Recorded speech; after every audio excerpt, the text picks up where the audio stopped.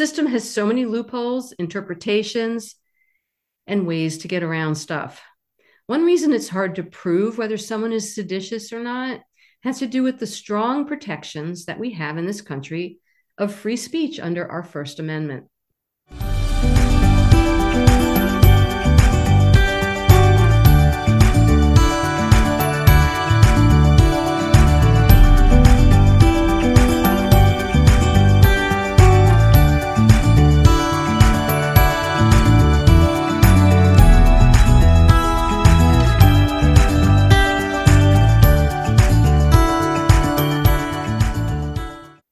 Hi, and welcome to the Shrinks on Third, our psychology and social justice podcast.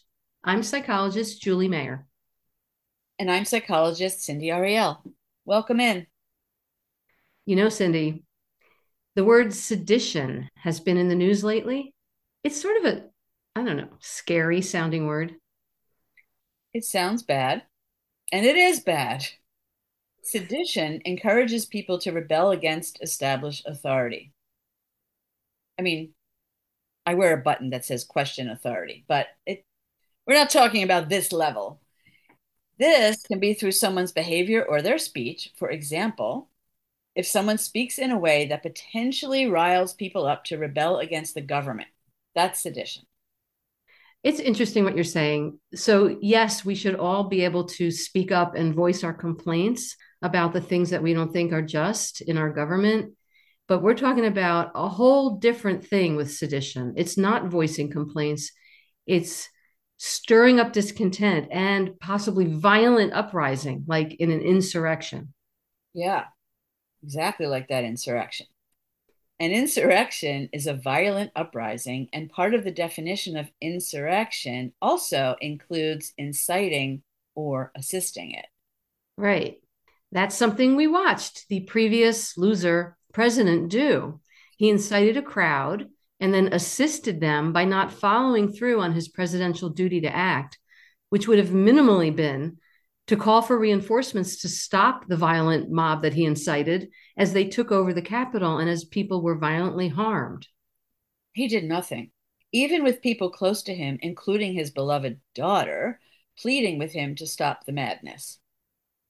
I think he was enjoying it and hoping they would succeed, but that's just my personal opinion based on fact. One main purpose of his incitement was to interfere with the official certification of the election of the next president, who won, and also included goals to harm people and to take control in order to remain in power. He didn't care about the peaceful transfer of power. He didn't want the transfer of power. No, no, he did not. So, a seditious person is someone who urges people to rebel against the government. Seditious speech is urging others to attempt to overthrow the government by force or to interrupt the government's lawful activities with violence. Yeah, I'm no expert, Cindy, but that sure sounds like exactly what happened on January 6, 2021, when the orange colored narcissist encouraged hundreds of followers to travel to Washington, D.C. for what he promised would be a wild time and then riled them up and encouraged them to go to the Capitol building to stop the normal Democratic counting of the vote. Literally, the definition we just gave, Yep. which we did not make up, by the way. Mm-mm. They came armed, and with his and his cronies' encouragement, he knew what they wanted to do, including the threats to hang the vice president. Yeah, he even encouraged that, basically saying that the vice president deserved it. Yeah. And we now know he even wanted to go to the Capitol himself with the mob. Would anyone else get away with this? It's clearly so bad. I am so tired of that orange loser getting away with everything. Every bad, evil, illegal, disgusting thing he does. So basically, there's really no other way to see this. It was sedition and insurrection, and they did it right in front of all of us. We watched on TV. In case it isn't absolutely clear, sedition is a major crime.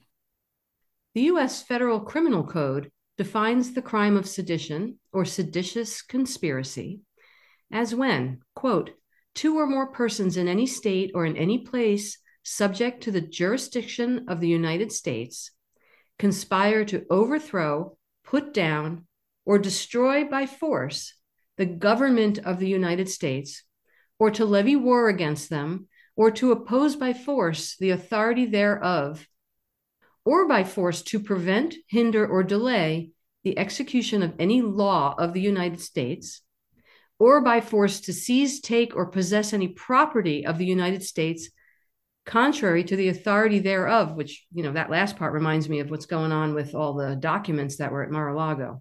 Right. So all of that fits the definition of what we saw. And in addition to all of the above, it requires a plan involving at least two people. And there were way more than two conspirators in that insanity, both before, during, and after the Capitol siege. And in case you don't know, anyone who actually carries out or participates in such plans or helps those who do is committing treason, which is a direct action to overthrow or betray one's government. And this was such a betrayal, Totally. at the least. So, sedition involves promoting and encouraging treasonous acts, but the acts themselves are the treason. It seems unavoidably obvious that sedition and treason were committed in the lead up to and on January 6th, and by multitudes of people, many of whom are now in jail. Exactly. We've also since learned about other potentially treasonous acts by this guy, You mean the big loser? the losing guy. Mm. To make a fine point of it, while Trump acted seditiously when he stirred up his supporters and committed seditious conspiracy on January 6th, he didn't actually make it to the Capitol building himself, so he wouldn't be charged with treason for that. Sounds questionable, but that's not our job. No, Hopefully, the people whose job it is gets it done. I wish they would. I don't have a lot of faith in that because we've constantly attacked this Teflon loser and he keeps getting by. No, it hasn't happened so far. Yeah, slimy orange guy has slipped out of every accusation, impeachment, investigation, you name it. He should at least be charged with treason for stealing top secret information and for whatever ungodly thing he did with it for the many months he had it. Oh my gosh, I hate thinking about that. Our system has so many loopholes, interpretations, and ways to get around stuff.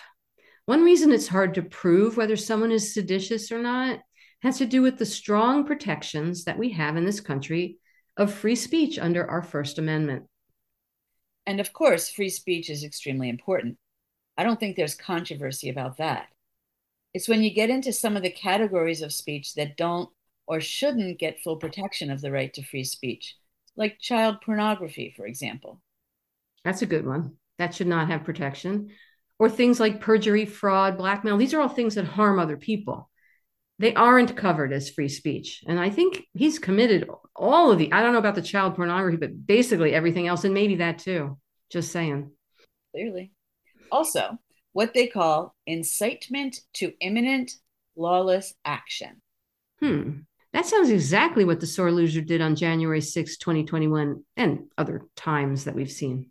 Yes, but prosecutions for sedition are rare. It's hard to prove the intent of words, that the words are or will be weapons, and that's what the restrictions are for. The words have to be weapons. Right. If someone or their speech is found to be seditious, then it is not covered under the First Amendment. But if it's not clear cut, it could be a violation of someone's First Amendment right to stop their speech against the government. And it gets hard here. This has to be taken very seriously because without very strict boundaries on the right to free speech, violating people's protected speech or religious liberty could be left open. But when your speech against the government turns into violent actions against the government, seems like the First Amendment shouldn't apply. Right. You're not supposed to have a right to create violence where you harm people. I mean, theoretically, anyway. The crime of seditious conspiracy was set in the criminal code back in 1948, probably when they were imagining some enemy trying to come in and take over. Hard to believe we're talking about a president of the United States who also has tons of supporters. Who clearly want to come in and take over and have tried in every which way to undermine and take over. who deny that they're doing it as they're doing it. And as we watch them. Yeah. But now that we know the definition of sedition, is there anyone listening who believes he's not guilty? I think the people who believe he's not guilty are not listening. That's a good point. The January 6th committee has offered up powerful evidence of the big loser and his inner circle working together to create a scenario in which they could seize and maintain power, and they almost did. So much of what he has done has posed serious security issues on personal and national levels.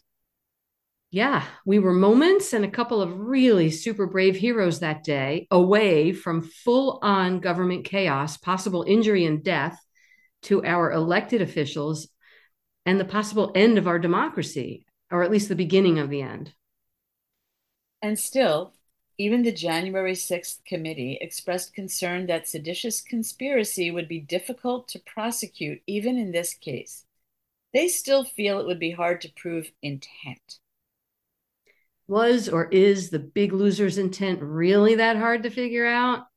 A lot of the people who participated in the January 6th insurrection have already been charged with seditious conspiracy based on their behavior patterns leading up to and including on that day at the Capitol building. Do his behavior patterns leading up to and including that day and after that day look any different from those who aren't so privileged, who weren't president somehow, many of whom are now serving jail time? Also, shouldn't his words mean even more as commander in chief? Yes, they should. Many of his supporters were accused of conspiracy, quote, to oppose the lawful transfer of presidential power by force, by preventing, hindering, or delaying by force the execution of the laws governing the transfer of power, including the 12th and 20th Amendments to the Constitution.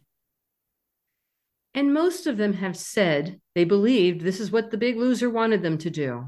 How does he not have any culpability? We saw his intentions way before we saw the violence it led up to. He was trying all sorts of things to have the election declared unjust, invalid, unfair, and even overturned. And he still is. He has never stopped. He has not stopped. If Trump is not charged with the actual crimes he's committed, he'll be able to hold office again. And you know what? This is why I have trouble sleeping at night, because when he runs again, if he does, local and state level elections have already been tampered with so much that it's possible he could win by cheating, which is exactly what he always does. And I'm afraid that this time around he'll get it right. Well, that's what they're working on. Yeah. And whether or not the Republicans would run another fascist or not remains to be seen, but they shouldn't be able to run this one. They do have a few other fascists waiting in the wings, though. Really.